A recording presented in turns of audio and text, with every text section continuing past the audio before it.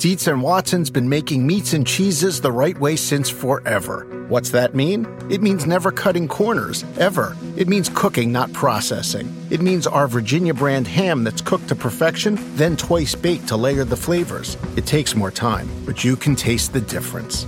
We come to work every day to do it the right way, even if it's the hard way. Because if it's not right for us, it's not right for you. Dietz and Watson, it's a family thing since 1939.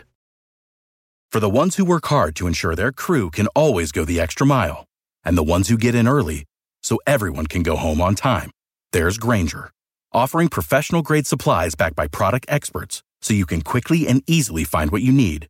Plus, you can count on access to a committed team ready to go the extra mile for you. Call, click Grainger.com, or just stop by. Grainger, for the ones who get it done.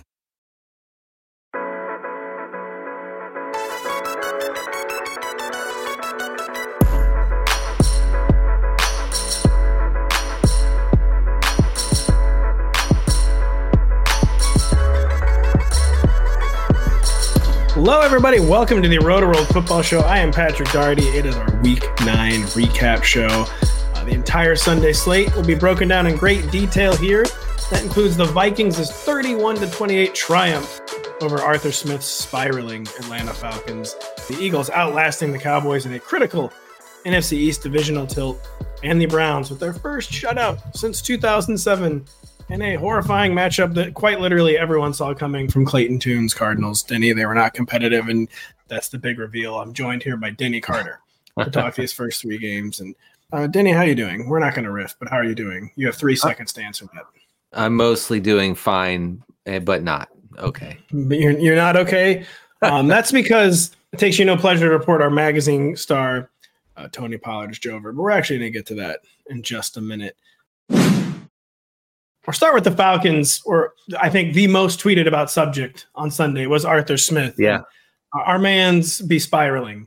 It's just getting worse and worse and worse and worse for Arthur Smith. Like this hell of his own creation. It's been a while since someone had said like this elaborate hell of their own creation. It is. He really is. He could just stop posting, but he decides to keep posting. And what I mean by that is he decides to make Bijan Robinson like the 1B in this backfield. Today against the Vikings, Robinson had 11 carries to 12 carries for Algier. And you might think, okay, but hey, Tyler Algier obviously had the hot hand. I'm here to tell you that he didn't. Okay, he had negative total yards coming into the fourth quarter. Algier did. Okay, at halftime, Denny, he had 5 touches for negative 13 yards. We can't emphasize this enough.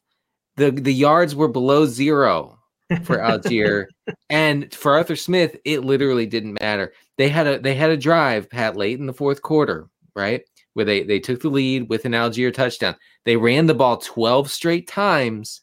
Unless I'm mistaken, unless I missed something, I do not believe Bijan Robinson saw one of those carries. I mean, he might have, but it's just like I'm glad, by the way, that people are finally seeing through like Arthur Smith's fantasy football straw man. Like maybe the fantasy players care. I mean, no one on this team cares, and it seems like most of the real reporters are pointing out that is indeed a straw man because this is a game where your number one receiver is out. You are making a quarterback change. And you used a top 8 overall pick on a 3-down running back. If you're not going to commit to them in this game, like when are you ever going to do it? Why are you not doing it? It's like you said, just complete inefficiency from Tyler Algier, who again, none of this is about Tyler Algier, who's like a perfectly fine player. He's probably one of the 15 or 16 best running backs in the NFL. Wow. But if this pivot was ever going to come, it had to come today. It did not come. Yeah, I really are just like kind of at a loss. So, I mean, just so folks are clear, like Bijan Robinson is playing most of the snaps in the backfield. He played 42 snaps out of 70 total snaps for the Falcons. Tyler Algier had 24 snaps today, but Algier's seeing the ball on a more concentrated share of those snaps. He also had 3 targets along with Bijan. Bijan had 1 catch. So I really do feel like Bijan's fantasy upside is firmly capped in this role. I wish I had a counter take to that. There is just no counter take to it right now because this usage has been pretty sticky for 4 or 5 weeks. To say nothing of the headache game. It's a good Week 10 matchup. They're playing the Arizona Cardinals, who are a bad defense. It might actually put up a fight if Kyler Murray's back. So maybe they actually have to play competitive football, the Falcons. But yeah, I mean, we've reached just firmly. We're going to have to believe it when we see it with Bijan Robinson. And it seems like Art Smith never wants to see it. I'm sure that the Falcons front office is, super psyched about using a top 8 pick on a change of pace run. When you give control to a coach like Arthur Smith, you have to know what you're getting. I'm sure they know. So speaking of Arthur Smith, one thing you're getting is endless tight end targets. As I mentioned, Drake London out for this game, Kadarius Hodge, Van Jefferson dominating snaps and routes and the receiver core, but they're sub-replacement level talents. Jonnu Smith, quote, went off. Kyle Pitts, vaguely usable box score. Yeah. What do we tell people about the unending tight end obsession from right? So, I mean, just so everyone understands, I mean, this is an offense that revolves around the tight end position. 35% target share, 2 tight ends for the Falcons. That is the highest in the league by far. The next closest team is the Cardinals at 30%. So, Jonnu Smith and Kyle Pitts can benefit from this. And Kyle Pitts had a fine stat line, I think 5 for 57. But Jonnu Smith had a long 61-yard catch and run.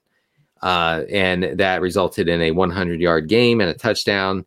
Kyle Pitts ran more routes. So, hey, you got that going for you if you started Pitts. But Smith, I think Jonnu Smith, it seems to be the clear focal point of that tight end duo. That seems a little strong, but no, it does. It seems weird, but yeah, I mean, Jonnu Smith saw a goal line carry today.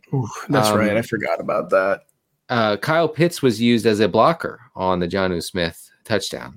So, I mean, I think the goal is for this offense to revolve around Jonnu Smith and Tyler Algier. I think that really is what's going on here.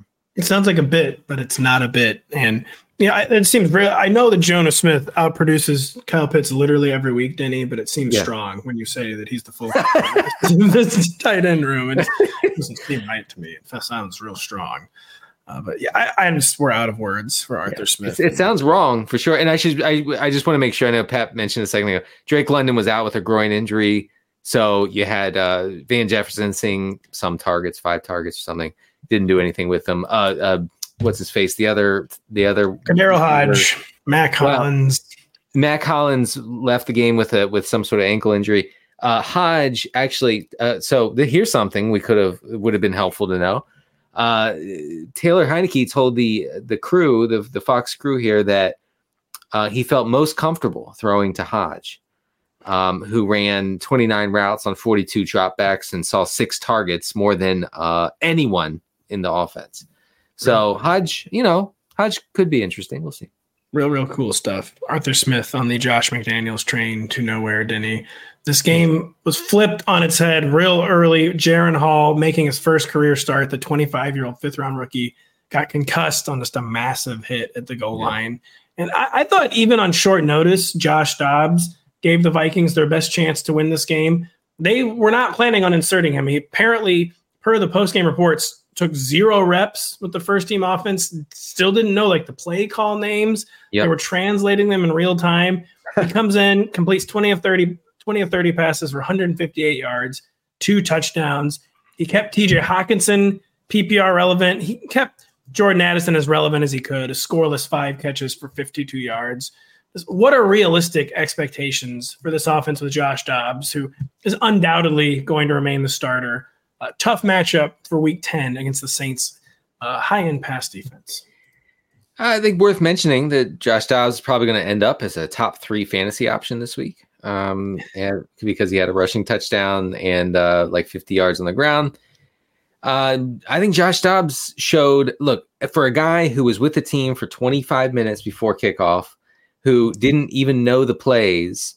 Okay, and it was rough early on in this game. He was sacked for a safety. He clearly didn't know what was going on. They were having to basically run the ball on every play for a while. I mean, he was trying to learn the playbook as he played. Okay. It's not a bit by Denny. He said that after the game, that he was learning the playbook as he went. He's an extremely bright, extremely smart guy. Okay. That's like his reputation in the league. And he showed it today. And I do think, I mean, Jaren Hall was fine. You know, I mean, he wasn't disastrous by any means, but I think Dobbs has the job now. And I think that he can keep Hockenson afloat. Hockenson with a 33% target share, Addison with a 19% share. So kind of like business as usual in that regard. I do think Addison should be fine as long as Jefferson is out. Jefferson comes back, I think it's a different story for Addison. But hey, Hawkinson's going to keep up this scam. You can bank on that. The Justin Jefferson thing, with the Vikings stealing a game they probably should not have won. Excuse me. I can conjugate. Uh-huh. It makes things maybe a little more interesting for Justin Jefferson, who is eligible to return in Week 10. There's been very little indication Justin Jefferson actually is going to return Week 10.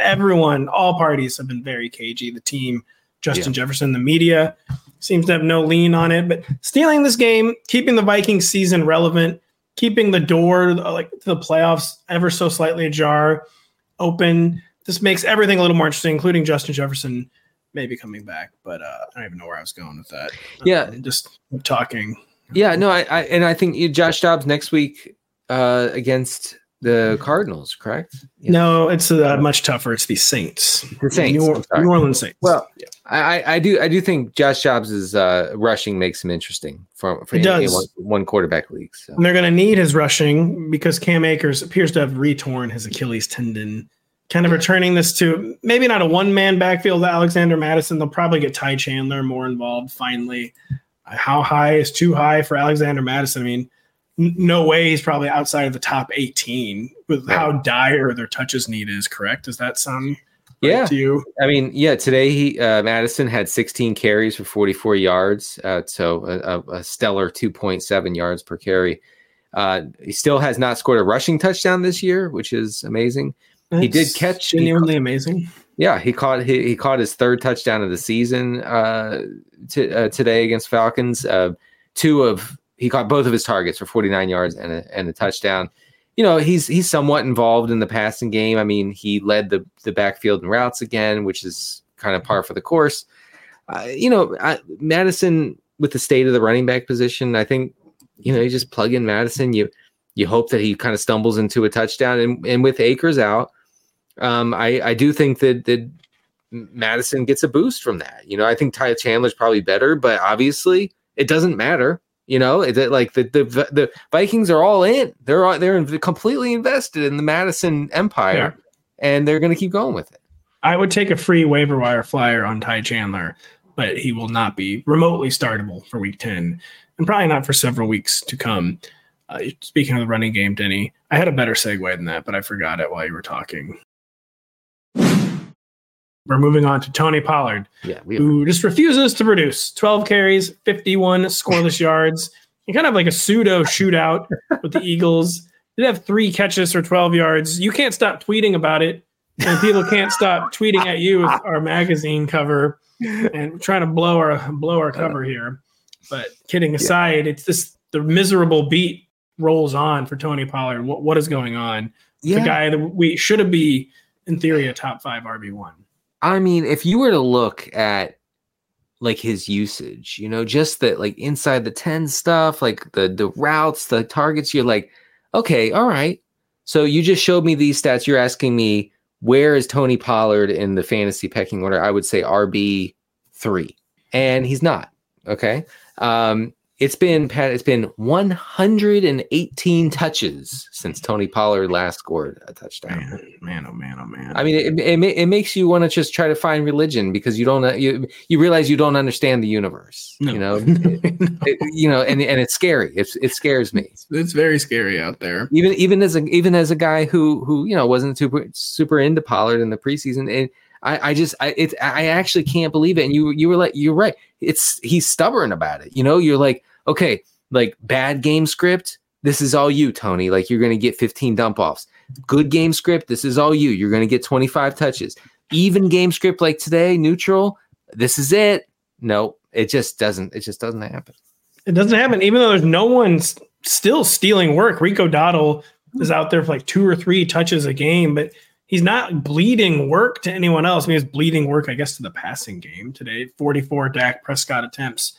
But yeah, he's been concerningly unexplosive, as we've laid out on a few other podcasts, not popping the eye test, and just that maybe we underestimated his return from that very, very serious leg fracture. So again, and since he's not losing any work, you still keep him like top 12 to 15. Because I think even if he's not explosive, the offense that he's in with the touches he's still I think regression is going to hit hard at some point. They play the non-competitive Giants in Week 10, by the way. So we'll see. And then the Panthers, and then the Commanders, then the Seahawks. He's got a regression slate coming up here, I will say. But sure, I think you can reasonably argue regression, but you can also just reasonably argue that, he's already botched a lot of good setups, and then maybe it really isn't coming, and we have to adjust expectations. My interns have actually threatened to go on strike if I mention Tony Pollard in the regression files again this week. And, I believe them. Not just the interns. It's also some very well-dressed lawyers. That cannot happen again. This simply cannot happen again. Jake Ferguson happened again, Danny. 7 catches, 91 yards, and a touchdown for the Dallas Cowboys. It's Fergie, a tight end 1 at a really, really bad position. Absolutely. Yes, we are all in on Ferguson or Fergie, as the kids are calling him, as a tight end 1. Seven catches on 10 targets today, 91 yards and a touchdown. First of all, the Eagles are a good matchup for tight ends. Let's just file that one away. Okay, going forward. Let's start our tight ends against the Eagles. The guys talked about that on the Fantasy Football Happy Hour this week, and I actually did listen. I played a lot of Ferguson in the DFS, so that felt pretty good. He's out there running a ton of routes, like 80 to 90% of the routes in this offense. And hey, you know what? The run game is so ineffective for Dallas that they're turning more toward the pass, and that's great for a guy like Ferguson. It is, and as you mentioned, Dak Prescott hot streak. It's coincided with actually competitive games. Well, the Rams game wasn't really competitive, actually. No, but Dak Prescott 7 touchdowns over his past 2 starts. Had a good game a few weeks ago against the Chargers. Didn't translate to a big box score. But they're passing a lot more. They need to pass a lot more. I think we're getting the return of maybe the weird Cowboys in Week 10, though, because like you said, it's the Giants. And, oh boy. Yeah. That's a potentially very weird game. They're playing the Giants, then they're playing the Commanders. He have the 2 pick sixes, Bryce Young, the Panthers. Then they're playing the Commanders. So we could be getting the return of these insane Cowboys game scripts. So I guess everything we just said might not be instructive, since they're just going to score 3 defensive touchdowns each of the next 3 weeks. Nevertheless. Yeah. CeeDee Lamb, alphaing, by the way. Yeah. Back-to-back games. But again, we have no idea what they're going to actually ask of this offense in Week 10 against the Giants. Eagles side of the ball, I mean, did you see anything interesting? The Eagles have been very, very status quo this year. Yeah. Right down to, we thought there might be backfield shenanigans after they changed up stuff on the fly early in the season, but DeAndre Swift's role has been sticky. A.J. Brown's role has been extremely sticky. Devontae Smith's role has been sticky. Mm-hmm. Even Dallas Goedert has been producing on a consistent basis lately. He was hurt Sunday, though. It looked like maybe a potentially serious arm injury, or it was hard to tell. It looked like it could be bad, or it looked like it could be nothing. He did not. I think it looked bad. I think we should expect him to miss some time. Yeah. Well, that's bad. I mean, he was looking at his arm like, what the heck just happened? I didn't really like the way he was looking at his arm. No, I mean, I'm no doctor, but I know when a guy looks at his arm like that, I know what it probably means, and it probably means why won't my arm move? Oh, man. Wow. Is that too dark? Did I get too pretty dark? You already said you don't understand the universe, and you're like, why doesn't my body work anymore? I mean, it didn't look. Whatever happened there didn't look right. That's all I know. It did not look right. You know what was not right was starting Clayton Tune against the Cleveland Browns, the best defense in the NFL. Who could have possibly seen this coming except for everyone? The Cardinals had 58 yards of total offense, their fewest since they were the Chicago Cardinals in 1955. Not even the St. Louis Cardinals. It was all the way back to the Chicago Cardinals days. 2 awful picks, a lost fumble, totally non-instructive for the Cardinals going forward, because we think that finally Kyler Murray is going to make his 2023 debut in Week 10 against Arthur Smith's extremely down bad Falcons. Hard to know what to say about the Cardinals after that because this game just goes immediately in the dumpster. Deshaun Watson, first start since Week 7. First game he actually finished since Week 3. Jerome Ford, 25 carries after getting removed from the injury report this week. Kareem Hunt, 14 touches. Amari Cooper, big day, blah, blah, blah. Anything you'd like to know about this game, Denny? From the Cardinals side, not really. I mean, I think you have a good point, and don't worry about whatever happened with Marquise Brown or Michael Wilson or McBride. Yeah, Trey McBride. That was so. Fantasy managers will be concerned about Trey McBride. 3 catches for 22 yards. You probably did have to actually invest some fab in him. He wasn't like a free waiver claim. We were all talking about Trey McBride. They love to target the tight end. But you couldn't start him this week because he's Clayton Tune was starting. I mean, I did. Thankfully, I wanted to jam him in there in a league, and thankfully, I took him out for Cole Kmet Nation. Oh, wow! So yeah, nice. That would have been a major blunder. But yeah, try not to worry about the tough Trey McBride day. It would be shocking if we're not Kyler Murray. I have kind of lost track of what the Cardinals' Kyler Murray intentions are. It is a little opaque. But my guess is that he will be starting in Week 10 against the Falcons. Yeah. And Trey McBride will be more trustable. But yeah, any questions about the Browns? Yeah. Yes, I do. How did the Cleveland backfield break down? Because every time I saw that game come on Red Zone, another Browns running back was seeing the ball. So how'd it go? 25 Jerome Ford touches, 14 Kareem Hunt touches.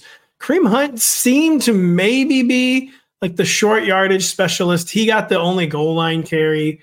He converted it for a touchdown.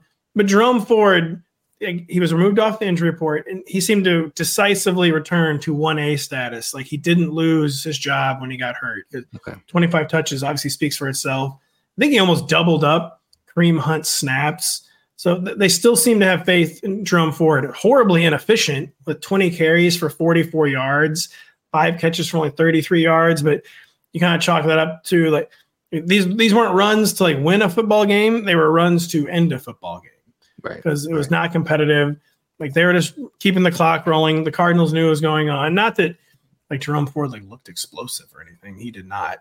But it just as it's hard to have takeaways for the Cardinals, it's a little hard to have like sweeping takeaways for the Browns and from a production standpoint. But from a usage standpoint, it was enough for me to be like, okay, Jerome Ford is still the 1A when he's healthy.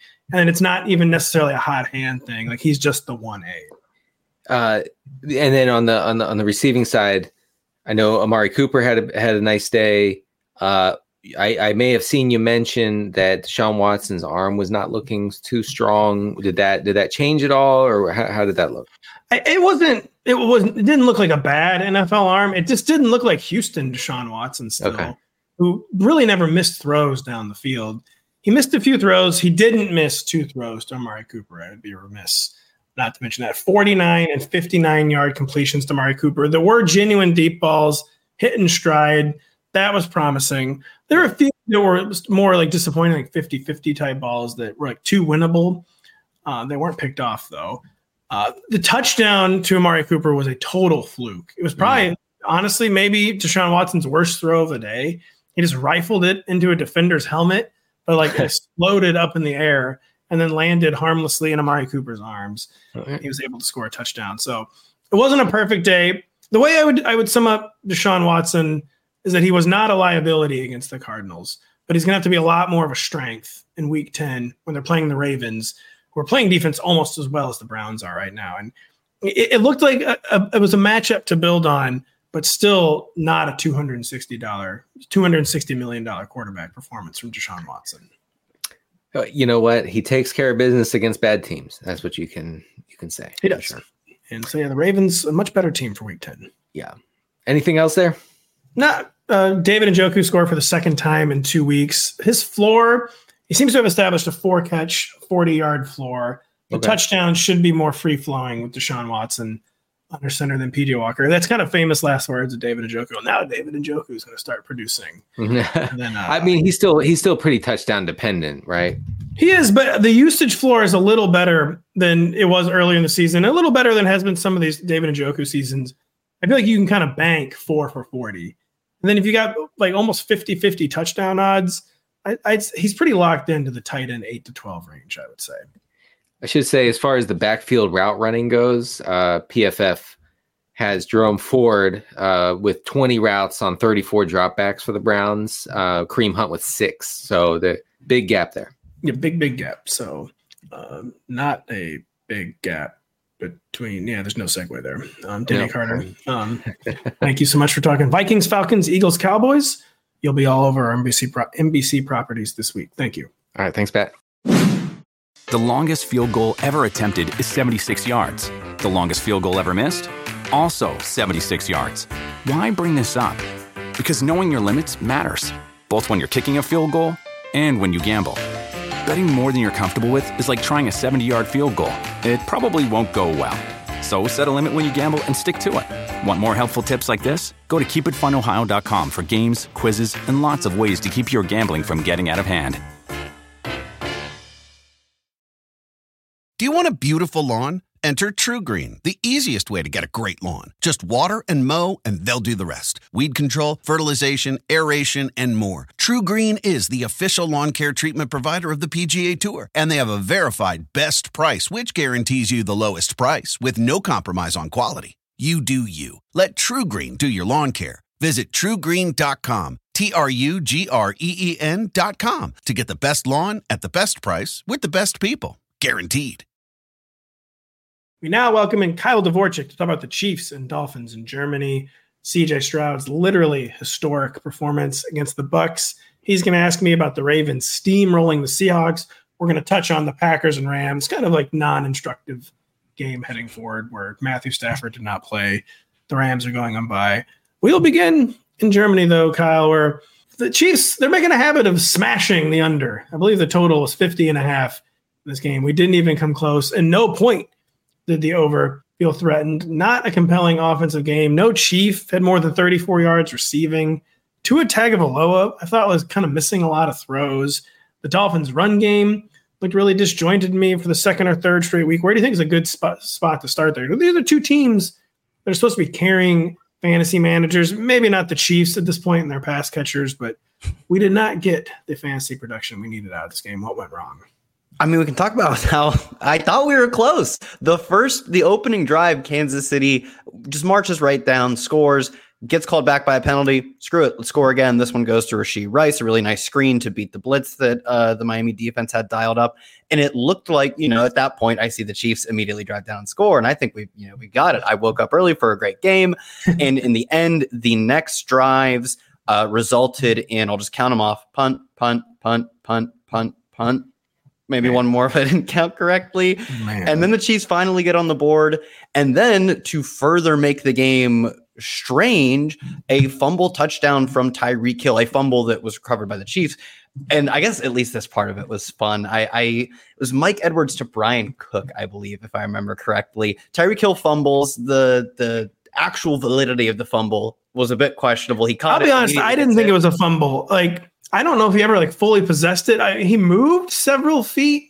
Yeah, so Tyreek Hill catches a negative 5 ADOT behind the line of scrimmage ball. It's in his gut, and it kind of just looks like the defender's helmet and body pin it to his body as he's being dragged backwards. It's hard to rule it either way. It's a funny play, though, because then I think that defender was Mike Edwards, if I remember correctly, strips it and gets tackled, and then flips it to another Chiefs, I believe, safety, and he house calls it. That play was at least fun. But at that point, 21-0, essentially going into halftime. That was just outside of halftime. The game already, 21-0 is a pretty unbeatable deficit. The Dolphins could do it, but it's pretty rare for any team to do it. And at that point, it felt like the Chiefs, to some degree, took their foot off the gas. Maybe that's just looking at the results, saying they definitely did because they scored no points from then on out. And finally, at some point, it looks like Miami starts to wake up. Back-to-back touchdown drives. Another drive starts moving again, but then spirals out of control. Then the end of the game, we reset back to drive one for the Dolphins, where Tua takes, I think it's Tua has Cedric Wilson wide open, deep left. He's got 6 yards between him and the next man. And he said after, in a press conference, it was Cedric Wilson. He said, he said he and Cedric Wilson just had a miscommunication. I'm guessing he wanted Cedric Wilson to break the route off 10 yards downfield, sit there and let his defender cruise by him. But Ced knew he had his man beat, so he just kept going. And Tua threw what you would think slipped out of his hand because it was 10 yards away from Tua. I think he just had a pure miscommunication and probably still even a bad throw at that. But and then he loses the snap on 4th down and the game's over. Outside of 2 drives, the Dolphins just looked completely out of sorts. And I wouldn't be too concerned with that normally because for most of their games, they're a well-oiled machine. But this was yet another performance in which they face a good team and they just do not have the juice in that game. All of their big games have come against really bad teams. We have a sample of 3 games of them getting sort of beat up by bad team or by good teams. I don't want to read into it too much, but the splits are becoming very obvious. They are becoming out. They don't have a win over like an actually good team yet. I mean, you can maybe count the Chargers in week 1, which was a really fun game, a genuine shootout. But then it's twice over the Patriots, the 70-20, of course, over the Broncos, the Giants, the Panthers. You can't take that away from them, of course, because what do you do when you're a good team? You beat bad teams. But great teams, they also beat other good teams. We need it. And it's tough, though. We're probably lucky we got the Dolphins production we did today because their offensive line is still so injured. It's 21-0, a really good Chiefs defense. They were pinning their ears back and making life very, very difficult for Tua. It was promising that they got back in the game at all. We need a signature Dolphins. I mean, we don't need it. They still look like they're going to make the playoffs. They come out of their bye against the Raiders, the Jets, the Commanders, the Titans, the Jets again. They should be in pretty good playoff position by around Christmas. They don't get really tested again. And the Jets are big tests. They don't get really tested again until week 16 against the Cowboys. They end the season with the Cowboys, the Ravens, and the Bills. They're going to need to have it locked up before then. Yeah, they're going to need to have it locked up before then. And then they're going to need to win one of those games if they're going to be any kind of a playoff menace. The Dolphins' running game looks like broken to me, too. They really need Devin Achane back. He is eligible to return in week 10. Do we have a lean on if he's returning after the Dolphins' week 10 bye in week 11 against the Raiders? It seems like he's probably back from that from what we've read in the past. Yeah, the initial reports, I mean, it's been a while since we've got concrete updates on them, but the initial reports were that he would serve his 4 games on IR and then be ready to come back, probably because it's 5 games in a practical sense because they get the bye week. So it seems like he'll be back, and I do think that they really need that explosive element because we saw a few good carries very late in the game from Raheem Mostert, but a lot of it early in this game was just 2 yards in a cloud of dust for Mostert. They finally got him to the edge, and he had something like 40, I think, or 45 is somewhere in that ballpark of his yards came on, actually I have right here is 30, 44 of his yards came on the first 2 plays of the final drive. He's starting to get the juice flowing, but when you are so home run dependent, you will have droughts that last for almost an entire game. It's easier to do that when you say, all right, well, if Mostert is not at full health 100%, or if he's just slightly tired, let's throw in a mix up with Achane. Let's throw in these different sort of looks we can do. They don't have that dimensionality, if that's a word, to their run. So I do think it'll help. I don't think it's necessary in that Tua just missed some throws in this game. Tyreek Hill had a few difficult drops, like he could have had them. They would have been hard, but would have been nice. And then Jalen Waddle was clearly banged up. He left, got listed as questionable. Immediately came back. Thanks for making me write 2 blurbs on that one. So they were a little out of sorts. They, could have had things go better for them outside of the run game, but it would certainly help if they have the guy who averages 10 yards carry on the team. Yeah, Jalen Waddle looks stoved up after he came back. A real good time for his bye week. He looks like he's pretty sore. And now a transatlantic flight to increase the swelling. I'm sure he's real thrilled about that. They might already be back in America by now, too. So hopefully he's on his road to rest and recovery. I'm not even – the Chiefs, just total status quo with receivers. It's Rashee Rice, the only one even hinting at upside. There's only 2 catches for 17 yards. I believe he's up to 4 touchdowns now. But there's just no one here is even startable after Travis Kelce. And then Rashee Rice is a wide receiver 4. He's not really pushing for wide receiver 3 status yet. He might eventually – but I just don't know how you can have Patrick Mahomes and not have a single top 36 receiver. You pretty much laid it out. They are just getting the minimum amount of 8 different guys. But when you pull all those guys together in the aggregate, I guess it sort of works out. But I do think this game showed sort of the frailty of that, where they scored 14 points on offense. 7 of their points came from the fumble recovery touchdown. When you pin all of your hopes on Travis Kelce, most times that will work out because he's the best tight end of my lifetime, probably. If he's not, he's the second best. But if Gronk's the best. Gronk's the best. I don't know, man. I don't know. Gronk is kind of like Sandy Koufax, where he doesn't have the longevity. Land on me. The peak was so absurd with Gronk. The longevity, Travis Kelce definitely. Yeah. Depends Travis on how you Kelce, measure. Tony Gonzalez, maybe. But yeah. Anyways, I digress. When you pin all of your hopes on one player, you'll have that will just happen where a team figures out a way to shut him down, or he has a down game. All of these things compound to where you get 3 for 14 and no touchdowns, as Kelce did this game. I'm not concerned with the offense going forward because Kelce's good enough. He's Justin Jefferson. He's AJ Brown. He can be the focal point. But when you don't have a single second player who can consistently rely on, you'll hit a soft spot every now and then. We're up this game. They just figured us out. Pretty crazy. So we got 35 points from the Dolphins and Chiefs, 2 of the best overall teams in the NFL, 2 of the best overall offenses. We got 76 from the Houston Texans and Tampa Bay Buccaneers, including, you could argue, the greatest start ever by a rookie quarterback. 470 yards for CJ Stroud is the rookie record. 5 touchdowns, a game-winning drive. Just what did you see from CJ Stroud, who supported huge stat lines for Noah Brown, Dalton Schultz, Tank Dell, a touchdown for Nico Collins? How did he look as good as this box score? I mean, clearly he looked good. Did he look 470 yards, 5 touchdowns good? Yeah, he looked that good, man. This was I haven't watched every rookie to ever play football, but it is the most passing yards. You said it ties him for the most passing touchdowns. He was not intercepted. He didn't take many sacks. He took 3 on 42 attempts plus a few more dropbacks that would be scrambles or something. Actually, he didn't have any scrambles, so maybe just 42 attempts. But either way, 3 sacks, no interceptions, no fumbles. Obviously, it's one of the best games I've ever seen. I mean, I think it's one of 6 games ever for 450 and 5 touchdowns, no interceptions. He's obviously the only rookie to make that list. He had so many good throws. One of them, my favorite probably was the Tank Dell setup to the Tank Dell touchdowns, the second to last throw of the game, where the very obvious thing for a Bucs defense that is pretty good. They came in, I think, just around top 10 in EP. They're good, but Denny Carter keeps pointing out they have become an extreme pass funnel for whatever reason. And boy, did they funnel the pass. They funneled in this one. Yeah.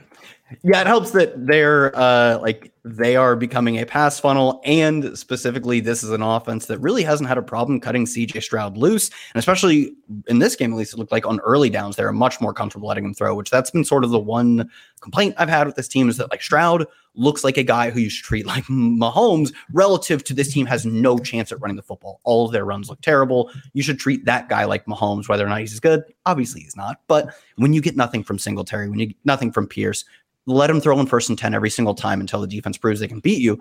Saw a little more of that in this game. And it's against a defense that's not terrible. Like you said, I think they do sort of lean towards teams passing on them, but they're not a joke of a defense. This is what you expect to see against a Broncos week 3 or whatever, or something like that. And so the second to last play, clearly the Bucs defense is just saying, we cannot afford to give up a touchdown, which reminds me, there's a kicker situation we have to talk about here after this.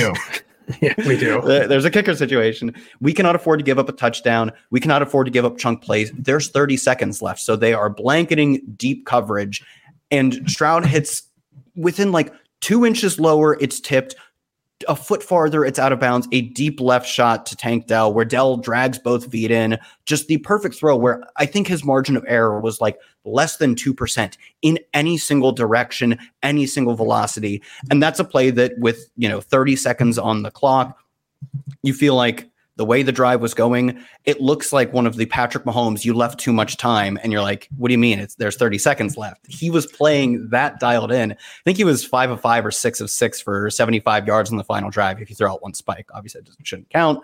It was one of the better performances I've seen from a quarterback this year and from a rookie ever. So he was just hitting every single throw with perfect timing, precision, reading the defense, and just picking them apart. So this was one of the best games I've seen in a long time from a quarterback.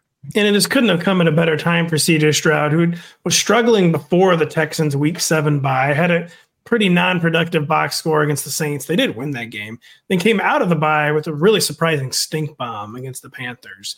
So it was just so great to see him have this game, reestablish momentum, for his rookie season. And they had to have it. Yeah, they had 496 yards of offense. Only 53 of that was on the ground. So to win this game, the Texans had to have this performance from CJ Stroud, and they got it. And yeah, he's continuing to look like a special young player. Did you see anything interesting on the Bucs side of the ball? I mean, they were trading blows with CJ Stroud and the Texans. They didn't have nearly as many yards. How did they hang around so much? Because yeah, they only had 81 yards rushing, only had 251 yards net passing. How were the Bucs even in this game? I mean, Baker, he's done this pretty well this season as a whole. He's not taking mistakes. He's not doing the iconic like stares down linebacker, throws right at his numbers. Like he's done both. He's at career lows in interception rate. I think he's around a career low in sack rate. And we saw that again. He only took 2 sacks, no interceptions. He's game managing with the best of them, getting his players the ball with the best of them.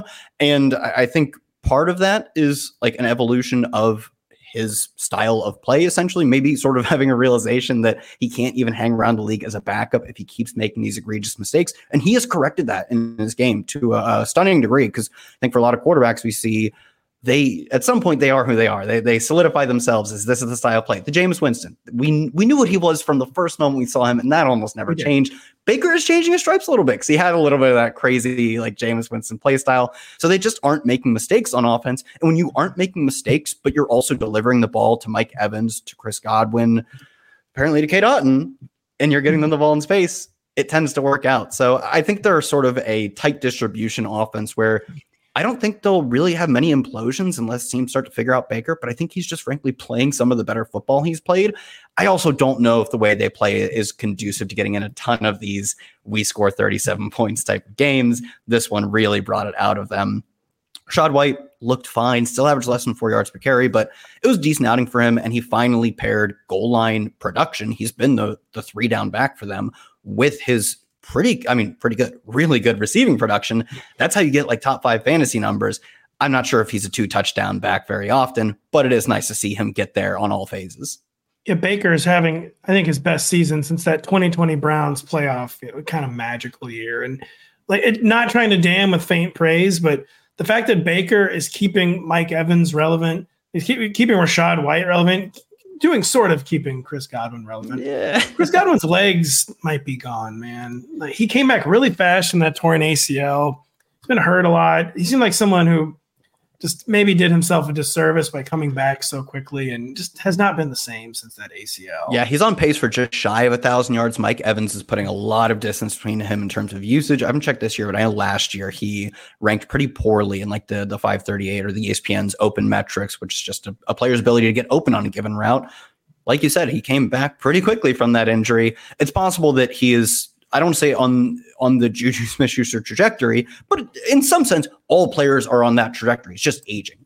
It just happens in different phases for different players. And for me, it looks like Mike Evans is sort of in the phase of his career where he's very clearly his team's number 2 receiver. And it's not much of a 1B like it used to be with Evans.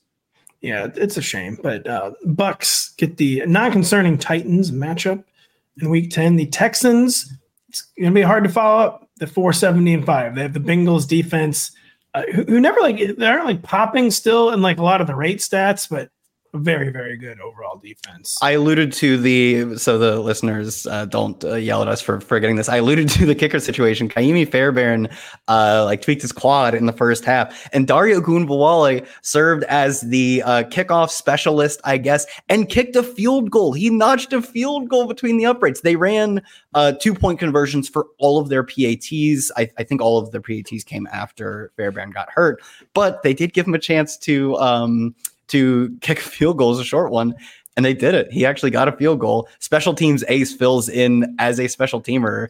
It's like the first non-kicker field goal, I think, since 5 or 6 for like Wes Welker or something crazy. So Jeff Heath, I think, maybe attempted one at one point, but he did not make it. That was a totally deranged decision to attempt that field goal with Dario Ogunbowale. But yeah, that was one of the more magical moments. It was so fun. Game. That was amazing. Not many magical moments in the Ravens and Seahawks. 37-3 beatdown from the Ravens of the Seahawks in Baltimore. Geno Smith, once again, more turnovers than touchdowns. He had an interception. He had a lost fumble. Over his past 4 starts, he has 8 giveaways, only 4 scores. he was under siege, 4 sacks for 34 yards, but he wasn't making plays. So it made it easy for the Ravens to remain like get after the quarterback mode. Just a totally lopsided game. The Ravens, not super explosive in like the fantasy department, but 41 carries for 298 yards and 3 touchdowns. 2 of those were Gus Edwards. He only had 5 carries. Keaton Mitchell, though, the undrafted rookie, finally popped up. 9 carries, 138 yards and a touchdown. Kind of Devin Chan-ish. 40-yard score, 60-yard carry. Mark Andrews got home. I just kind of laid it out. But what would you like to know about this game, Kyle?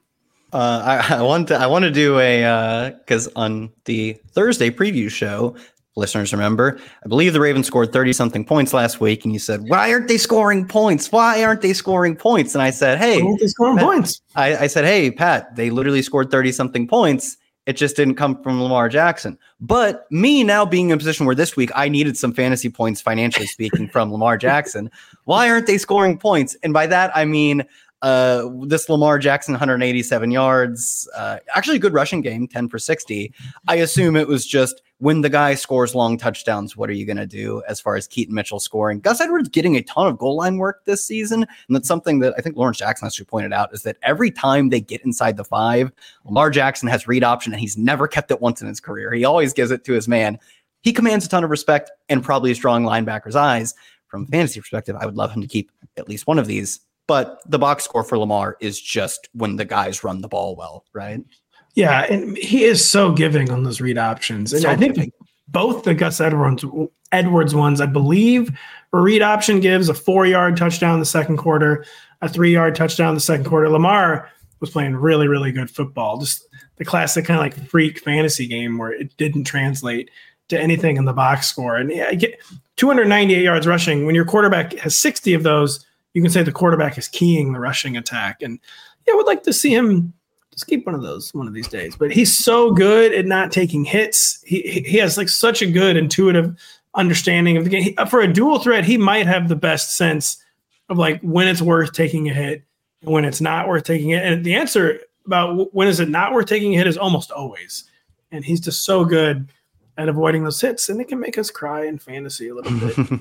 But as a passer, he stayed locked on to Mark Andrews, 9 for 80, scoreless. So interesting here. Odell Beckham, second on the team, 556 with 7 targets, which is also second on the team. Anything there? I saw there was a hilarious Odell Beckham fumble.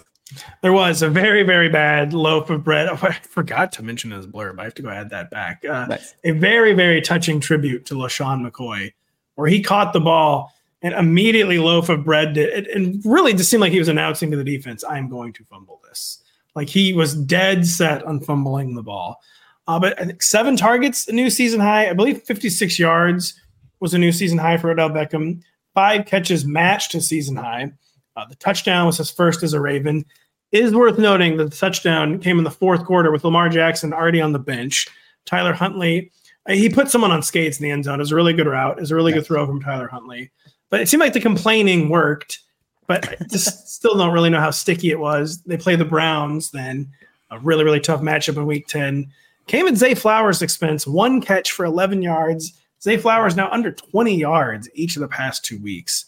Maybe a little. He's losing some wide receiver 3 momentum. I'm heading in again to a really, really tough matchup with the Browns. Other side of the ball, not like a ton to talk about when your team puts up 3 points when Geno Smith throws for 157. I guess, did Geno, we talked about the CJ Stroud look as good as his great numbers. Did Geno look as bad as 157 at 5.6 per attempt with an interception, 4 sacks, obviously no touchdowns? Did things look as drastic? Because he's been on a bit of a slump now, and going into Baltimore versus their defense obviously didn't help. Yeah, like I said, 4 touchdowns compared to 8 giveaways over his past 4 starts. And there weren't a number of like really, really egregious Geno mistakes. The interception, he did let his eyes get red all the way. The fumble, I think, just came in a totally collapsing pocket, but he couldn't make like his good, like crazy needle threading Geno throws because the pocket was seriously collapsing. It's like almost every play. And part of that, the Ravens got to a big early lead. They let the pass rush roar basically, and it just did the whole game. And I didn't think from an eye test perspective it was Geno's worst game of this slump, but it just seems like regression's coming pretty hard for him. And 11 sacks over the past 3 weeks. The sacks have just really, really ramped up, which was always like his Achilles heel back in his Jets days. And I don't know if it's like a chicken or the egg, or if it's like bad protection, or if it's just Gino like making his protection look worse than it actually is, which he did all the time with the Jets. But it's I have a hard time like still trusting him as a QB2. But that being said, in week 10 they get the Commanders, who have become a perpetual shootout machine, and it looks like maybe he can get the Seahawks offense back on track in week 10. All right, one last thing. I got to do this. JSN, 3 more catches than any other player on the team. JSN, 13 more yards than anyone else on the team. Only Tyler Lockett saw more targets. JSN saw 7. Lockett saw 8. What do you have to say about that, buddy? It was probably his best over. So he didn't score. He scored back-to-back weeks coming into this game. So didn't get the touchdown, but it was season high for yards, new career high for catches. He had a little bit of yak. He looked like spring year to me too. I think I'm sure he was explosive early in the season, but maybe it's like classic, like he was just playing too slow. It seems like maybe he's like finally speeding up, getting more up to NFL speed, because you've kind of seen it happening in real time. And it was a decent box score. He looked like his box score. He just seems like he's playing fat. Tyler Lockett's really banged up. DK Metcalf is not looking very explosive this year. He only had 1 catch. It was for 50 yards. But he came up short on 2 different end zone targets. JSN, I think it is fair to say he is percolating. And he's percolating at the exact right time, heading into a game against the Commanders. We'll touch really quickly on, we did not really get to see this Packers-Rams game, Kyle, but it's kind of an easy game to breeze through because just like the Cardinals, not instructive. Brett Rippon's making a start. Now the Rams are heading on bye. I bet Matthew Stafford, even though the Rams season is circling the drain, pretty sure Matthew Stafford will be back after the Rams week 10 bye. So you can't really say anything about 2 for 48 for Cooper Kupp or 3 for 32 for Puka Nacua. Darrell Henderson, Royce Freeman, still just rotating touches. We're not even going to attempt any Rams takeaways because we just really shouldn't. The main thing for this game, they said they were going to cut Aaron Jones loose. 20 carries. He hadn't even had 10 carries in a game. 20 for 73 only. A touchdown, 4 catches for 26 yards. Are we rush returning Aaron Jones to like the RB1 ranks, or is that too much of an overreaction? I think the proper reaction is that he's clearly the focal point, probably not only of the rushing game, but of the offense, because when you have Jordan Love under center, maybe make someone else the focal point of the offense. He clearly out-touched, out-carried both of his backups, Manuel Wilson and A.J. Dillon. But do we expect them to trounce their opponents ever, really? Unless, I mean, there are a lot of backups playing in the NFL right now. Maybe they do get a chance to play another game where they get a shot at Danny DeVito, maybe. Yeah, exactly. But assuming the next game they play and the next few games they play are relatively normal, the way Jordan Love has been playing, I don't think they're going to be in positions to give Aaron Jones 20 carries to rush as a team 38 times in total. That would be the bigger concern with me putting him back in the RB1 ranks. Is part of what we love about Aaron Jones is his utility in the red zone. Does that really matter much when Jordan Love is your quarterback? Less so. It still matters. So I'm rushing him back to top 15 or 16, somewhere in that range.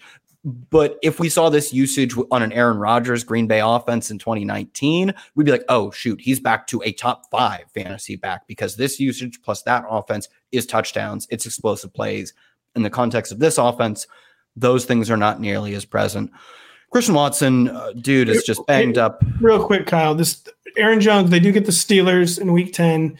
Hopefully that game can remain close. He can maybe rack up touchdowns in that game. Gets immediately trickier against the Chargers in week 11. Yeah, Christian Watson, I believe you informed me, had 3 injuries. Is that what you were yeah, I had to pull him up again, but I believe it was like head as in concussion, like back and neck or something like that, or abdomen and neck or shoulder or hamstring or any one of the litany of injuries. I believe he returned because he had no catches through something like 3 quarters and then pulled down, I want to believe, a 37-yarder or something like that. But it's a struggle for him to stay on the field. When he's on the field, I don't know at this point how healthy he is, if he's able to earn targets. Like I said, I don't know how often he's even going to be on the field the next time we see him. And most importantly, even when everything goes right, he goes out there, he gets all the targets, he gets all the air yards, they throw to him in the end zone. Jordan Love hasn't been able to connect with him. So I was holding holding the candle up for him as a maybe wide receiver 3 type of player heading into this game because of how good his usage was and how adamant the team's usage was that he's our wide receiver 1. He scores the touchdowns. He makes the long plays. I'm putting the thing on the candle and I'm dampening it out. I feel like it's maybe not happening. It's just not happening. It's really, really unfortunate, but kind of a confluence of events, including his just getting constantly banged up. But yeah, I think I will have him outside the top 36 for week 10. I will never have Kyle Dvorak outside the top 36. Check out the waiver wired column. It'll be going live early Monday. Kyle, thank you so much. Thank you. Do you want a beautiful lawn? Enter True Green, the easiest way to get a great lawn. Just water and mow, and they'll do the rest. Weed control, fertilization, aeration, and more. True Green is the official lawn care treatment provider of the PGA Tour, and they have a verified best price, which guarantees you the lowest price with no compromise on quality. You do you. Let True Green do your lawn care. Visit truegreen.com, TRUGREEN.com to get the best lawn at the best price with the best people. Guaranteed. Life is a highway, and on it there will be many chicken sandwiches. But there's only one McCrispy. So go ahead and hit the turn signal if you know about this juicy gem of a detour. Now welcome in Mr. Eric Samolsky. I feel like I say this every week. He had a strange game. Colts 27, Panthers 13. There had been hope in Bryce Young land. Coming off of his best overall start. There'd been some hype. His best overall start, I would say, in week 8 against the Texans. His first win in week 8 over the Texans. It did not carry over against not a great Colts defense. This is not a defense you're scared of. But they posted a hellacious line against Bryce Young. 3 picks, not to steal your glory, but 2 of them pick sixes, 4 sacks. What did you see from Bryce Young? And were these struggles as acute as they appeared in this very, very bad box score? Yes. As you know, you've given me a lot of Cardinals games. And Josh Downs. I had the Cardinals today, by the way. Yeah, Josh Dobbs has played better quarterback than what we saw from Bryce Young today, pretty handily. Not only is this Colts defense not particularly good, they were without one of their starting cornerbacks, and they were without Zaire Franklin, who is the NFL's leading tackler. And Bryce Young still, it was just a really poor effort. We chatted about it on the Slack. If you go back and watch the interceptions, I think it pretty clearly points to a really big issue for him, which is he can be just so immobile in the pocket for somebody who is actually mobile. Yes. He sometimes on his dropbacks walks back, and then his feet are so flat-footed, and when there's pressure in his face, he either will throw off the back foot or throw totally flat-footed. And both of his early picks, the ones that were pick sixes, were essentially checkdowns, they were screen passes and dump offs and hot routes that he was just way off on. And I thought, the commentators did a good job of Kevin Harlan was he doesn't move a lot. And I think we said it was Trent Green was he's so calm back there. But he's not calm. He can be statuesque for somebody who also had 41 yards rushing and can clearly move. So for me, when I look at this is I don't think this is a get rid of all your Bryce Young shares, trade him in Dynasty. It's a mess. I think he has issues to work on. He's got some footwork issues to work on. He's got some, throwing, some pocket presence issues to work on. And that's going to be in a problem in redraft leagues because those issues are hard to fix in a season. Right. It's going to be inconsistent for him and then for his receivers. It's just a problem in Dynasty too, because I think one of the selling points of Bryce Young, he was one of those guys who was maybe already, when you drafted him, you thought he was maybe close to a ceiling already, but that the floor was so high that even if he wasn't going to be a future Hall of Famer or something, he was never going to embarrass the team. And not that anyone expected glory for the 2023 Carolina Panthers, but sure, I think he's got more deficiencies than we probably realized. And just a lot more room to grow than we were hoping to. And just, a lot of stuff he's got to work on. Yeah, and some of those deficiencies get covered up when you're playing for a dominant college team where how many times was Bryce Young really like had consistent pressure in his face week in and week out at Alabama? Like never. I mean, it was, every now and then. And so those issues can kind of get overlooked. And listen, you're still going to start Adam Thielen. He didn't have a great game today. Did he not? I got him in a desperation trade. First week I was starting him and was really hoping the PPR scam would keep rolling. Yeah, and it did. Five catches, 29 yards. But like, listen, this is a team that's going to be bad. They're going to be throwing. Bryce Young is not going to be this bad every single week. So Thielen's usage is still elite. And then I think it was pretty clear today that Jonathan Mingo is the wide receiver number 2. I know Chark caught the touchdown, but it was like Bryce Young goes through 5 different reads and Chark was standing wide open in the flat and he finally saw him and threw it to him. But like Mingo played 1 less snap than Thielen, ran the exact same amount of routes as Thielen. And DJ Chark only played 9 more snaps than Terrace Marshall and only ran 2 more routes than Terrace Marshall. So, again, inconsistency is going to be part of this wide receiver core, but I think it's Mingo number 2 and Chark number 3 right now, which again, we talked about this last week, makes sense when you're on a team that's not really winning. Like, let the rookie wide receiver get out there and see what he can do. Really interesting stuff on Mingo's usage. And just speaking of Bryce and inconsistency and Thielen having a rare down day in the box score, it's a short week, but they do have an immediate bounce back opportunity on Thursday night against the Chicago Bears. Yes. Who do not have a good defense. Panthers backfield, Miles Sanders popped up for more than he had last week, where I think he had 2 touches, 6 carries for 39 yards, caught 3 passes. Was ahead of Raheem Blackshear, but if I'm looking at the box score, I think that Chuba Hubbard is still the clear number 1 running back. Is that the case? Yeah, Chuba fumbled the ball. It was recovered by the Panthers, so it wasn't a lost fumble. But we saw then Sanders started to get a little bit of work after that. And then Chuba came back in. It wasn't like, Sanders, and now he ran with it. But they did, it opened the door enough, and Sanders actually had a little bit of juice today on his runs. In the receiving game, he only ran 11 routes and Hubbard ran 30 routes, but he had 1 fewer target. And he was pretty good with the ball in his hands in space. I don't think this is still Chuba Hubbard's backfield at the moment, but he wasn't electric either. He had 10 carries for 40 yards when Sanders was really getting a lot of work. And then Hubbard closed the game with 6 carries for 18 yards. It wasn't, to round it out. So it wasn't really a dominant performance. So this is one of those things where, like, I'm not cutting Miles Sanders. I think he needs to stay on your bench, because if Hubbard is not like closing the door on Miles Sanders getting this job back, and if Miles Sanders keeps getting these little opportunities here and there and looks good, he did look objectively good today, then it may just turn into a muddy, gross timeshare situation. But I think he warrants being on rosters outside of like super shallow leagues. The other backfield, Jonathan Taylor, season high, I believe, 18 carries, matched his season high. Only 47 yards. He caught 5 passes for 22 yards, got in the end zone. He didn't get totally mothballed in the second half, but from afar, it did seem like strange second half usage again. What is still going on with Jonathan Taylor? Are we concerned? Are we encouraged? What are we saying about Jonathan Taylor?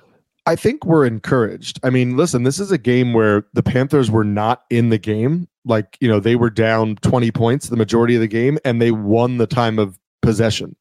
And that's kind of why Jonathan Taylor didn't put up big second half stats. Is he had 4 carries for -1 yards in the second half, because the Colts were scoring touchdowns on defense. The Panthers' touchdown drive of their own was so long. The Colts offense just wasn't really on the field, and it was pretty clear when they were on the field, they were going to try to run out a 2-3 score lead. So Jonathan Taylor was met at the line of scrimmage every time he touched the ball, which again was only 4 times in the second half. Listen, he looked solid. Like, his touchdown catch was really nice. He juked a few defenders in the open field. He kept, his balance and dove into the end zone when his knee looked like it should have been down at like the 2. Like he looked like good Jonathan Taylor, but not running behind the old Colts offensive line that we were used to, which was like one of the best in the league. I think he has distanced himself from Zach Moss. I think that's pretty clear now. You know, Taylor had 18 carries, Moss had 7. Taylor had 5 targets in the passing game. Moss had 0. But Moss is more than just like a strict backup. Like, he's going to rotate in on some series. He was in on some red zone plays. He didn't, nothing happened there, but he's still going to be a little bit of a thorn. It's just, I think it's now like 75-25 type of situation. That makes a lot of sense to me. Jonathan Taylor, just you made an obvious point that I should have thought of. Those 2 pick sixes did not help the second half run game. I mean, for Jonathan Taylor.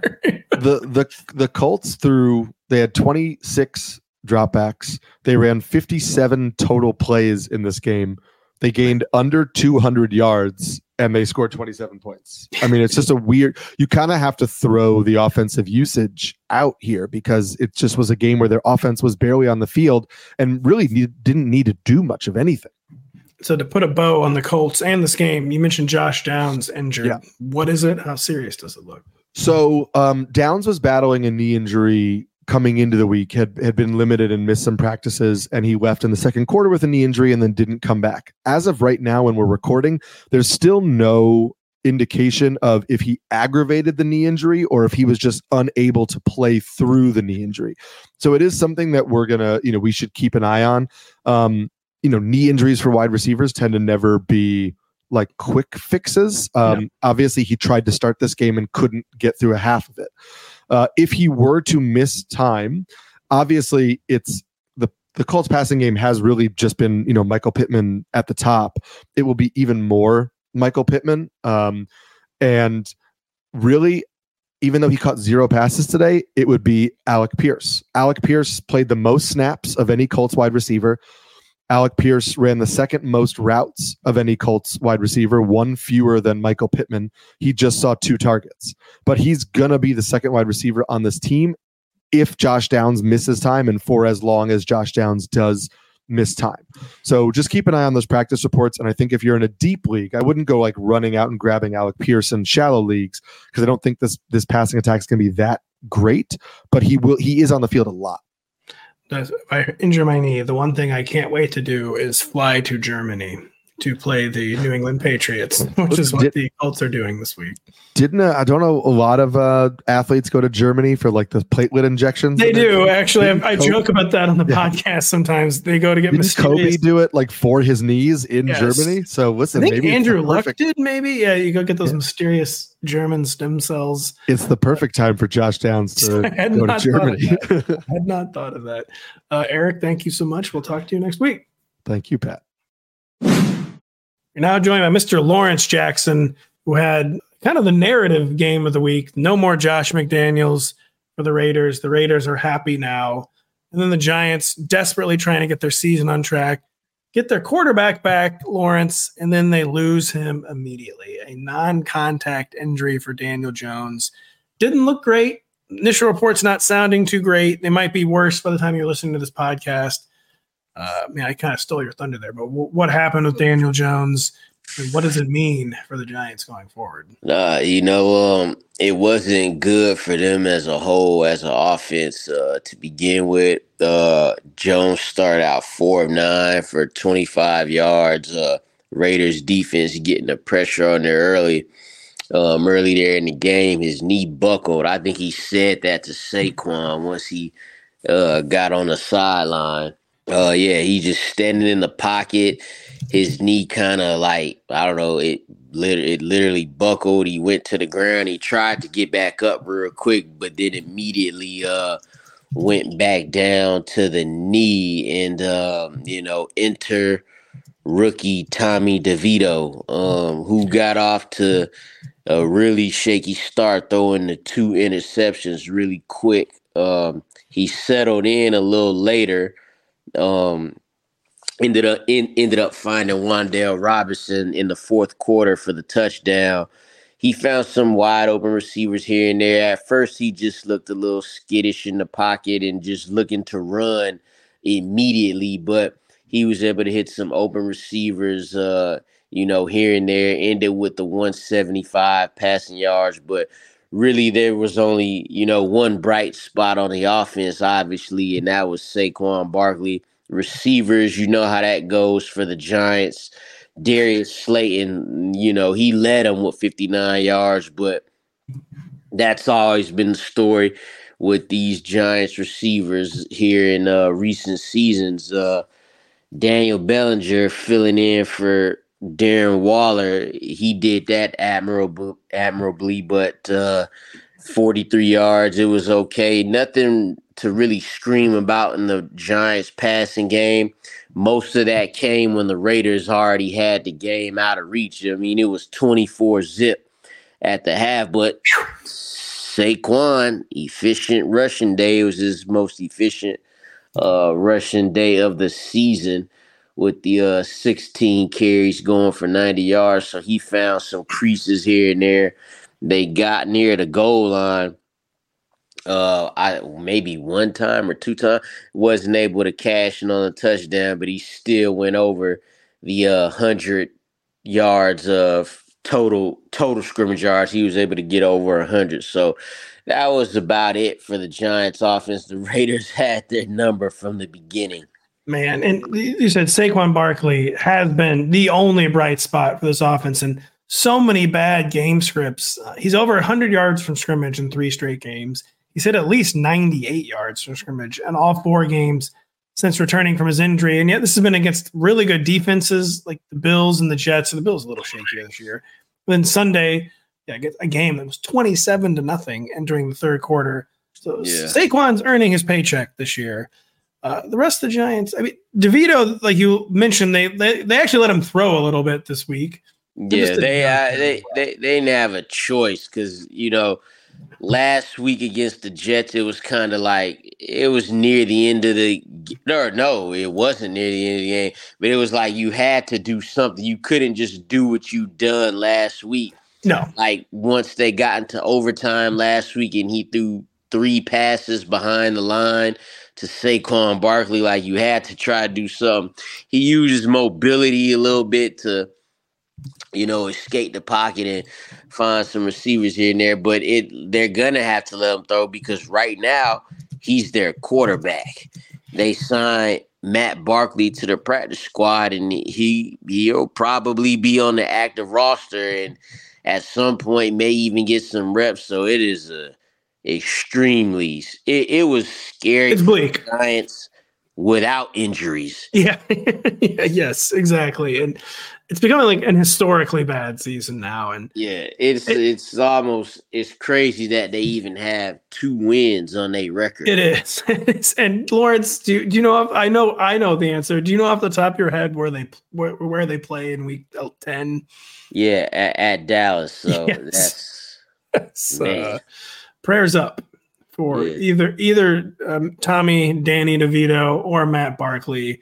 Maybe they'll Clayton Tune Matt Barkley, just throw him out there as like a sacrificial lamb and then go back to DeVito in week 11 against the Commanders. But there was no hope in this Giants passing offense. And now you're just hoping they keep it on the rails enough to get Saquon like his 20 touches. Yeah, and it's tough because you're not selling Saquon in fantasy because everybody will be hip to your game right there. So you just kind of gotta stick with him. It's tough to imagine he'll have days like 90 yards on only 16 carries, but one thing's for certain, they are not scared to just let him dominate the touches. The previous 2 games, he had over 30 touches in each of those games, so they're not shy about that. I hope he's prepared to get ran into the ground. He is. He's a running back. I guess that's the job assignment. Yeah. The other side of the ball, ironically, he's the one that is not paid on that offense. I know. At least he's got the high 1-year salary, but he deserved a long-term deal, and he didn't get it. And now he's using up bullets in a totally lost season. There's just absolutely no justice at the running back position. They should have traded him. They should have.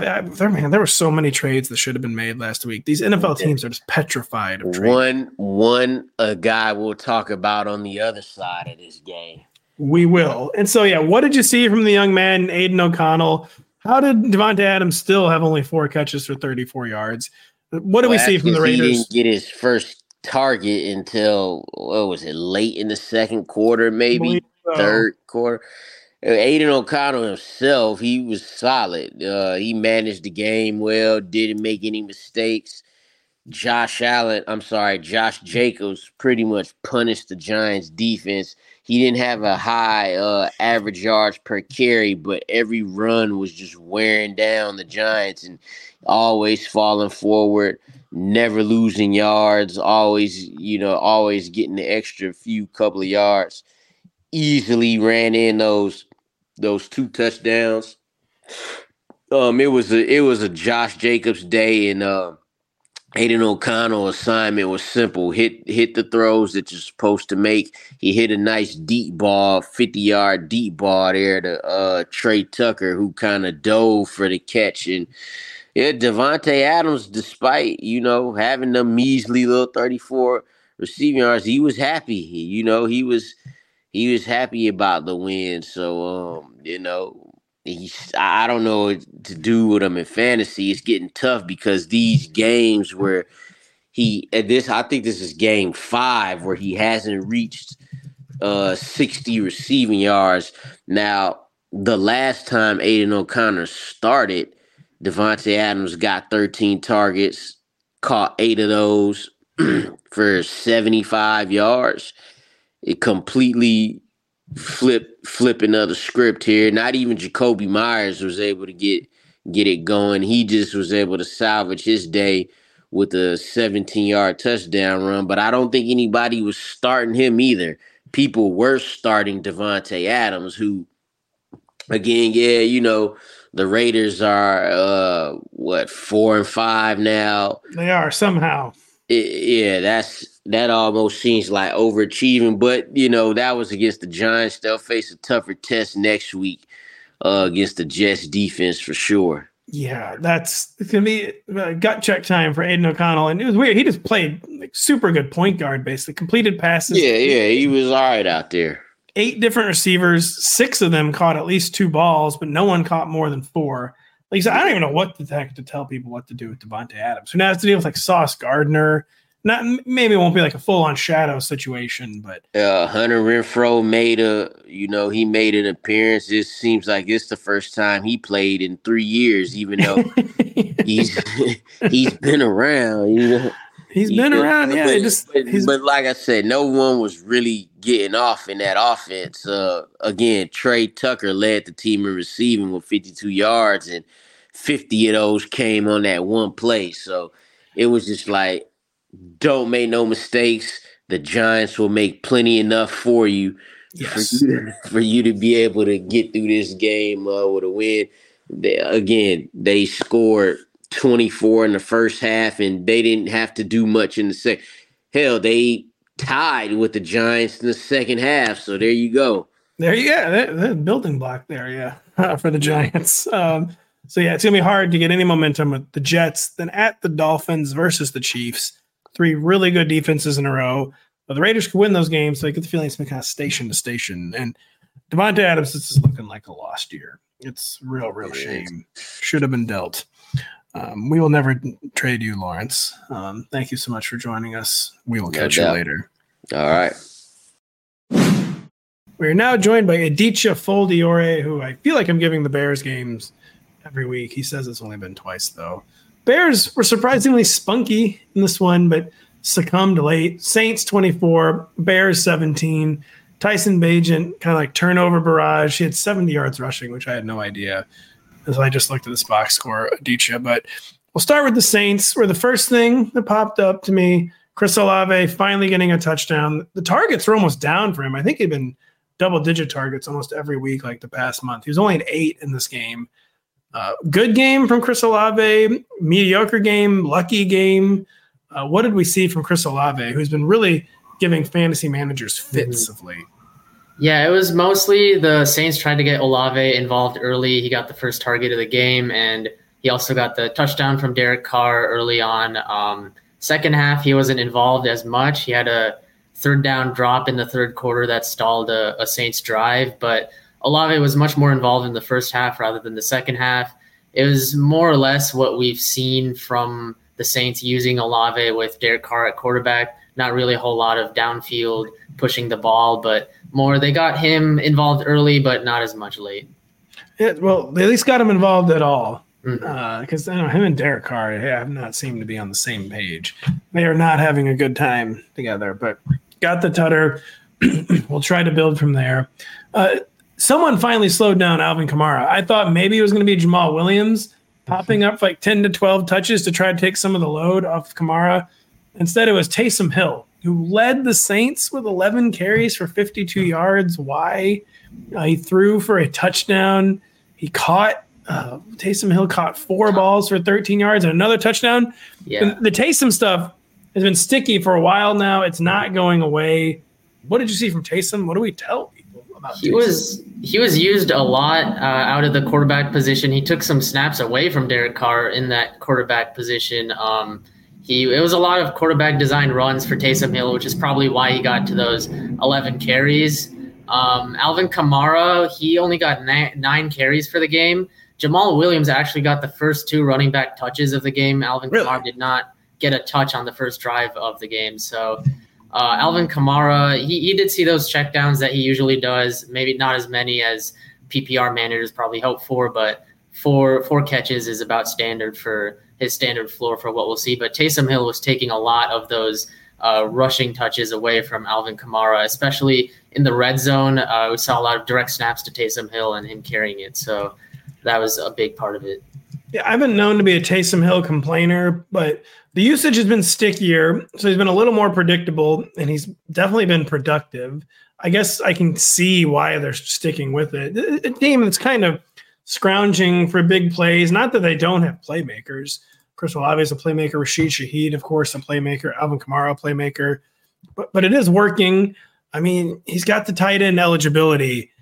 I don't really know how we can keep him out of the top 10 at this point. I've been such a hater and like slow to adjust on Taysom Hill, but he's just looking like a top 10 tight end, quote unquote, even though he's not a tight end. The whole thing is so ridiculous. But I guess that's my Taysom Hill. Anything else on the Saints before we move on to the Bears? Yeah, Michael Thomas had 1 target, 0 catches on the day. I almost completely forgot he was even on the Saints offense because I saw him once the entire game for a target, but not at all after that. So Michael Thomas, I think he's gotten at least 6 targets in every other game, so he's not going to have any other games like this probably, but just something of note that he got 0 catches, but he'll probably be back to his 10 to 12 fantasy points next week.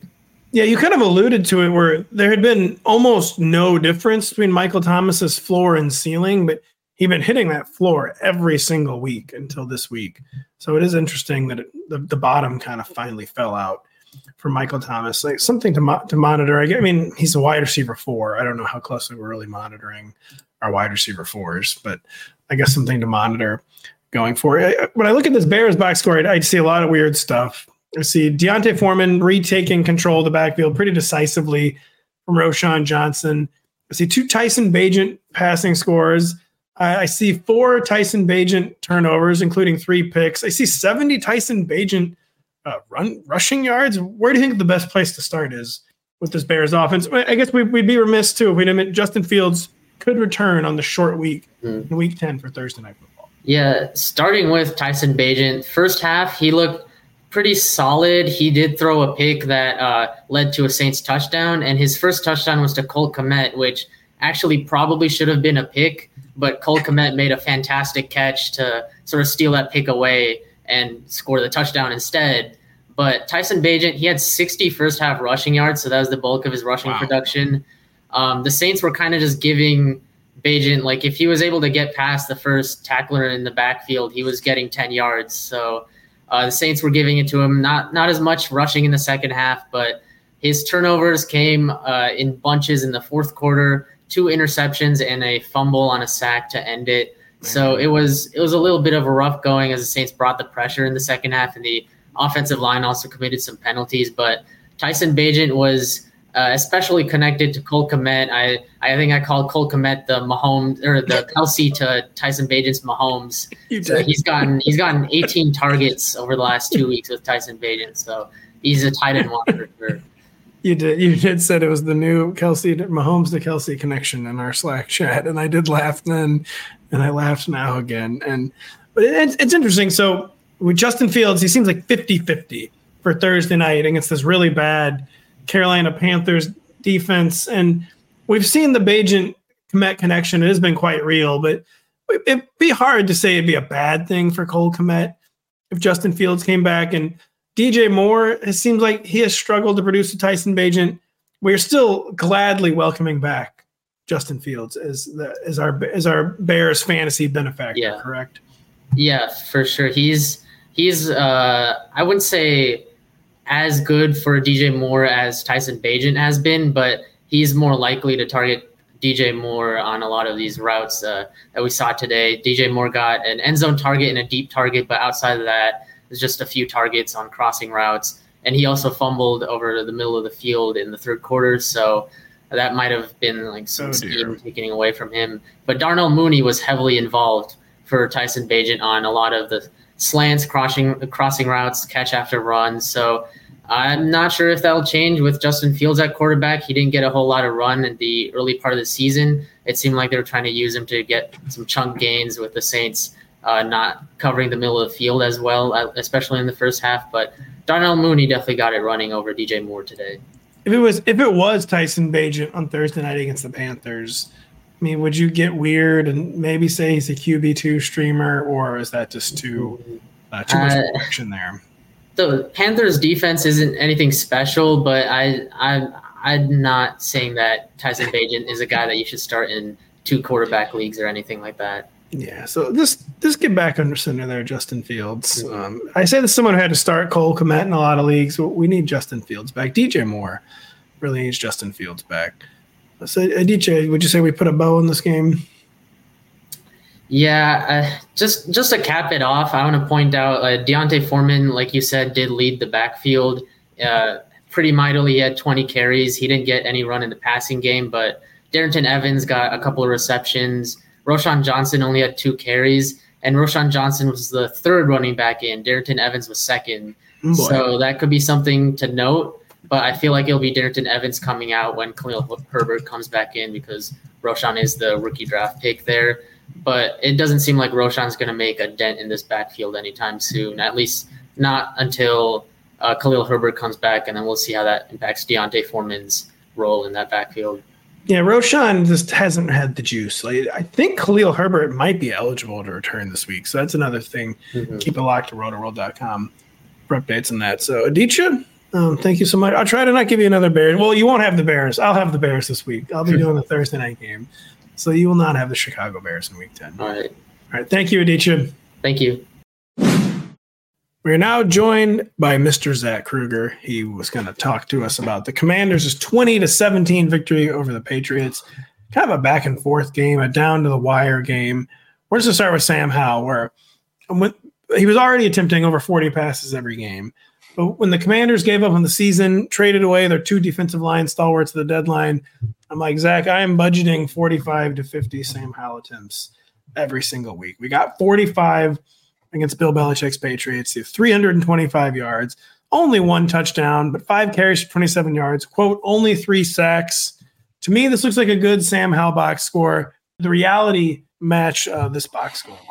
For the most part, I would say it really was a good Sam Howell box score. It was another week where he didn't eat a ton of sacks in this game. He took 3 sacks this week. I think he's still on pace for like 93. So he's chipping away at that number, trying to get it below, the NFL record 76. But he, by all accounts, did not take a lot of sacks in this one. 325 yards, 1 touchdown, 1 interception. Howell continues to look, in my opinion at least, relatively poised, accurate on most of his attempts. He had 1 goof late in this first half as the team was driving. They were already in field goal range, and he just kind of rolled out to his right, tried to make something that wasn't there, and threw an interception to walk away with 0 points to kind of really end a drive that at one point in time was on a high note. He converted a 3rd down and 23 with a 24-yard scramble just to keep that drive alive. So then the throw pick kind of took the air out of the momentum a little bit, and then the Patriots start with the ball in the second half. So the Commanders kind of had to overcome a pour into the first half and then really rebound in the second half to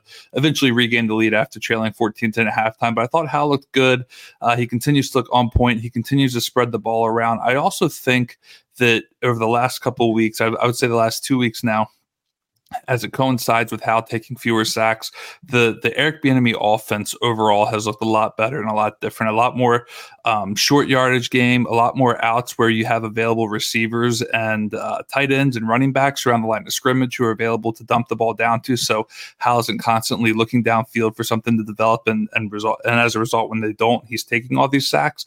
I feel like Bieniemy has finally found ways to give him outs in the passing game, and everybody on the offense is benefiting from a whole, including Howell. On top of that, one player who I wanted to just point out, we can go over some other ones, but over the last 2 games, the sacks are going down, the checkdowns are kind of increasing a little bit, and Antonio Gibson has seen 5 targets in each of the last 2 games. He's caught all 10 of those targets combined. He had a season-high 11 opportunities in this game. I thought he looked like the more efficient back, both on the ground and through the air when comparing him to Brian Robinson. Gibson averaged 6.9 yards per touch on the day. For a guy who we were probably dropping a few weeks ago, we can't exactly start him in PPR leagues yet, but I would say it's not completely over for Gibson yet. As far as if something were to happen to Brian Robinson, I think there's some usability that still exists. We had another game where it was no Chris Rodriguez in this one. So Antonio Gibson kind of benefiting from an improved passing game just a tiny bit. Interesting. So Gibson worth mentioning. I would say Jahan Dotson's worth mentioning, who had the really low moment in week 7. He was visibly upset on the field. The box score doesn't blow the doors off today, but 4 of 8 in the catches and targets department, 69 yards. He scored for the 2nd straight week. I mean, we know everyone has been, including Antonio Gibson, is benefiting from this insane Commanders pass volume, but has Jahan Dotson maybe stabilized as a low-end wide receiver 3, maybe high-end wide receiver 4? Yeah, so I wrote up on his blurb. I wrote that he'd be a fringe wide receiver 2, wide receiver 3 in week 10 against the Seahawks. After that week 7 game against the Falcons where he saw just 1 target, Jahan Dotson has now seen 8, 10, and 8 targets, which is, I mean, we're chasing receivers like who we hope to see that all offseason and in drafts. So the volume has been there for Dotson. 4 catches on 8 targets for 69 yards and a touchdown in this one. His 2 catches came on, or the majority of his yards came on 2 really big catches, including a 33-yard touchdown. He also had a 24-yard reception on a few drives before that, but the target volume is there for him. This is an offense, as you just mentioned. We're usually locking Howell in at this point in time for 40 to 45 dropbacks or attempts every game. So I would say that as far as, wide receivers go, the volume has now been consistent for Dotson for 3 straight weeks. He scored in 2 of those weeks. And I think what was a little bit of a squeaky wheel after the week 7 game has definitely started to get the, is it the oil? You're better at this than I am. The squeaky wheel does get the oil. The squeaky wheel gets the oil, and he's been getting it for the last 2 weeks. So Dotson, I really like heading. I think maybe the squeaky wheel gets the grease. Yeah. I'm brushing up on some of these boomer sayings. So. I know a lot of idioms. I know some idioms, but it's easy then to combine idioms, though. Yeah. And then McLaurin, just real quick on him, 5 of 7 receiving for 73 yards. Another case where he had 2 big catches that literally came on back-to-back plays, which accounted for 62 of his 73 receiving yards. So a pretty quiet day for McLaurin, but those 2 big catches did kind of save it. He also had a would-be touchdown that was broken up early in the game on a deep pass where it was just kind of the ball was in his hands, possibly even a little bit of pass interference if you really want to get nitpicky about it. But a potentially bigger day for McLaurin was indeed knocked out of his hands on that play, but he still kind of salvaged it with 2 big passes in the second half. This offense is kind of fun when Sam Howell's getting the ball out, and there's a lot of fantasy viable assets, so I think it continue to benefit from it. The biggest question mark, I think, is going to consistently be Brian Robinson, who isn't the most efficient ball carrier. He did see, I think it was 18 carries for 63 yards on the ground in this one. He managed to score a touchdown, but when Brian Robinson's not scoring, I think the passing game work that seems to be going more to Gibson is only going to hurt him, since that was kind of carrying some of his week-to-week upside earlier on.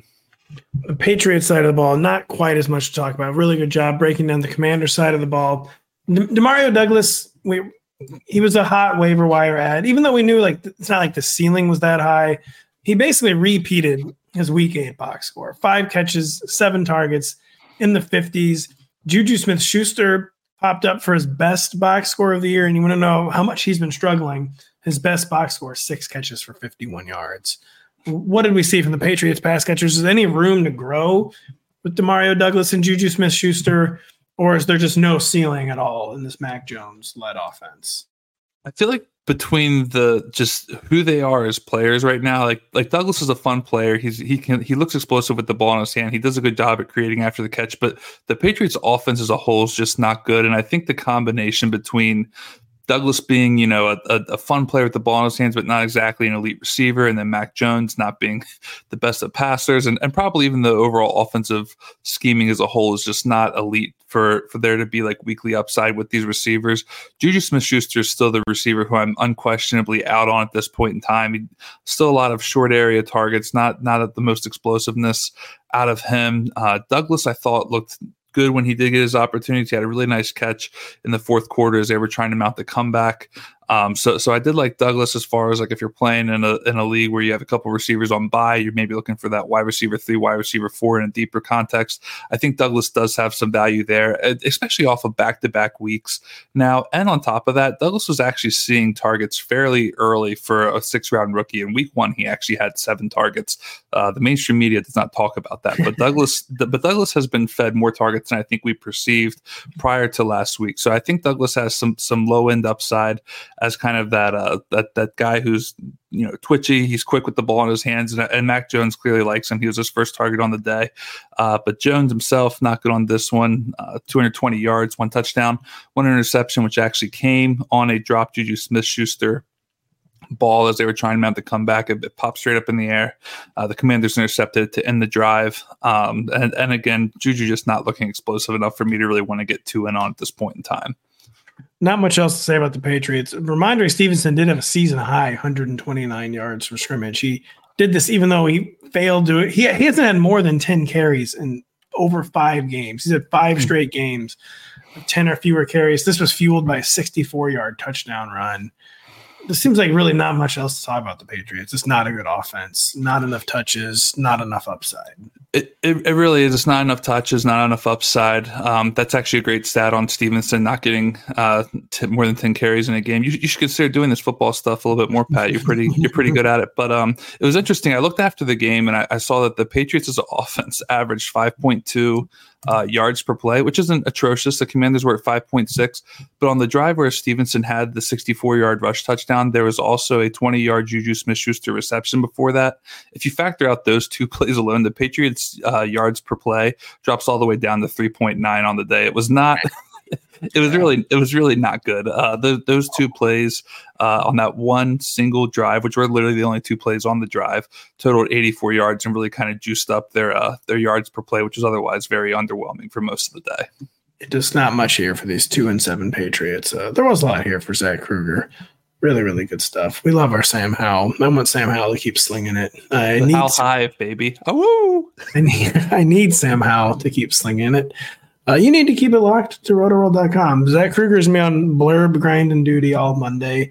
Going to be a newsy day. A lot of injuries out there. A lot of usage situations Zach's going to remain on top of. So check that out. Check out all of our articles. Check out Kyle's Waiver Wired column dropping early Monday. And yeah, just thank you so much for listening. Thanks to Denny. Thanks to Kyle. Thanks to Eric. Thanks to Lawrence. Thanks to Aditya. And of course, Zach. So for the whole gang, I'm Patrick Daugherty. Thank you for listening. We'll be back later this week. Did you know Bridgestone developed a tire using 75% recycled and renewable materials? Making a difference today for future generations. That's what really matters. Bridgestone, solutions for your journey. Visit whatreallymatters.com to learn more. Life is a highway, and on it there will be many chicken sandwiches. But there's only one McCrispy. So go ahead and hit the turn signal if you know about this juicy gem of a detour.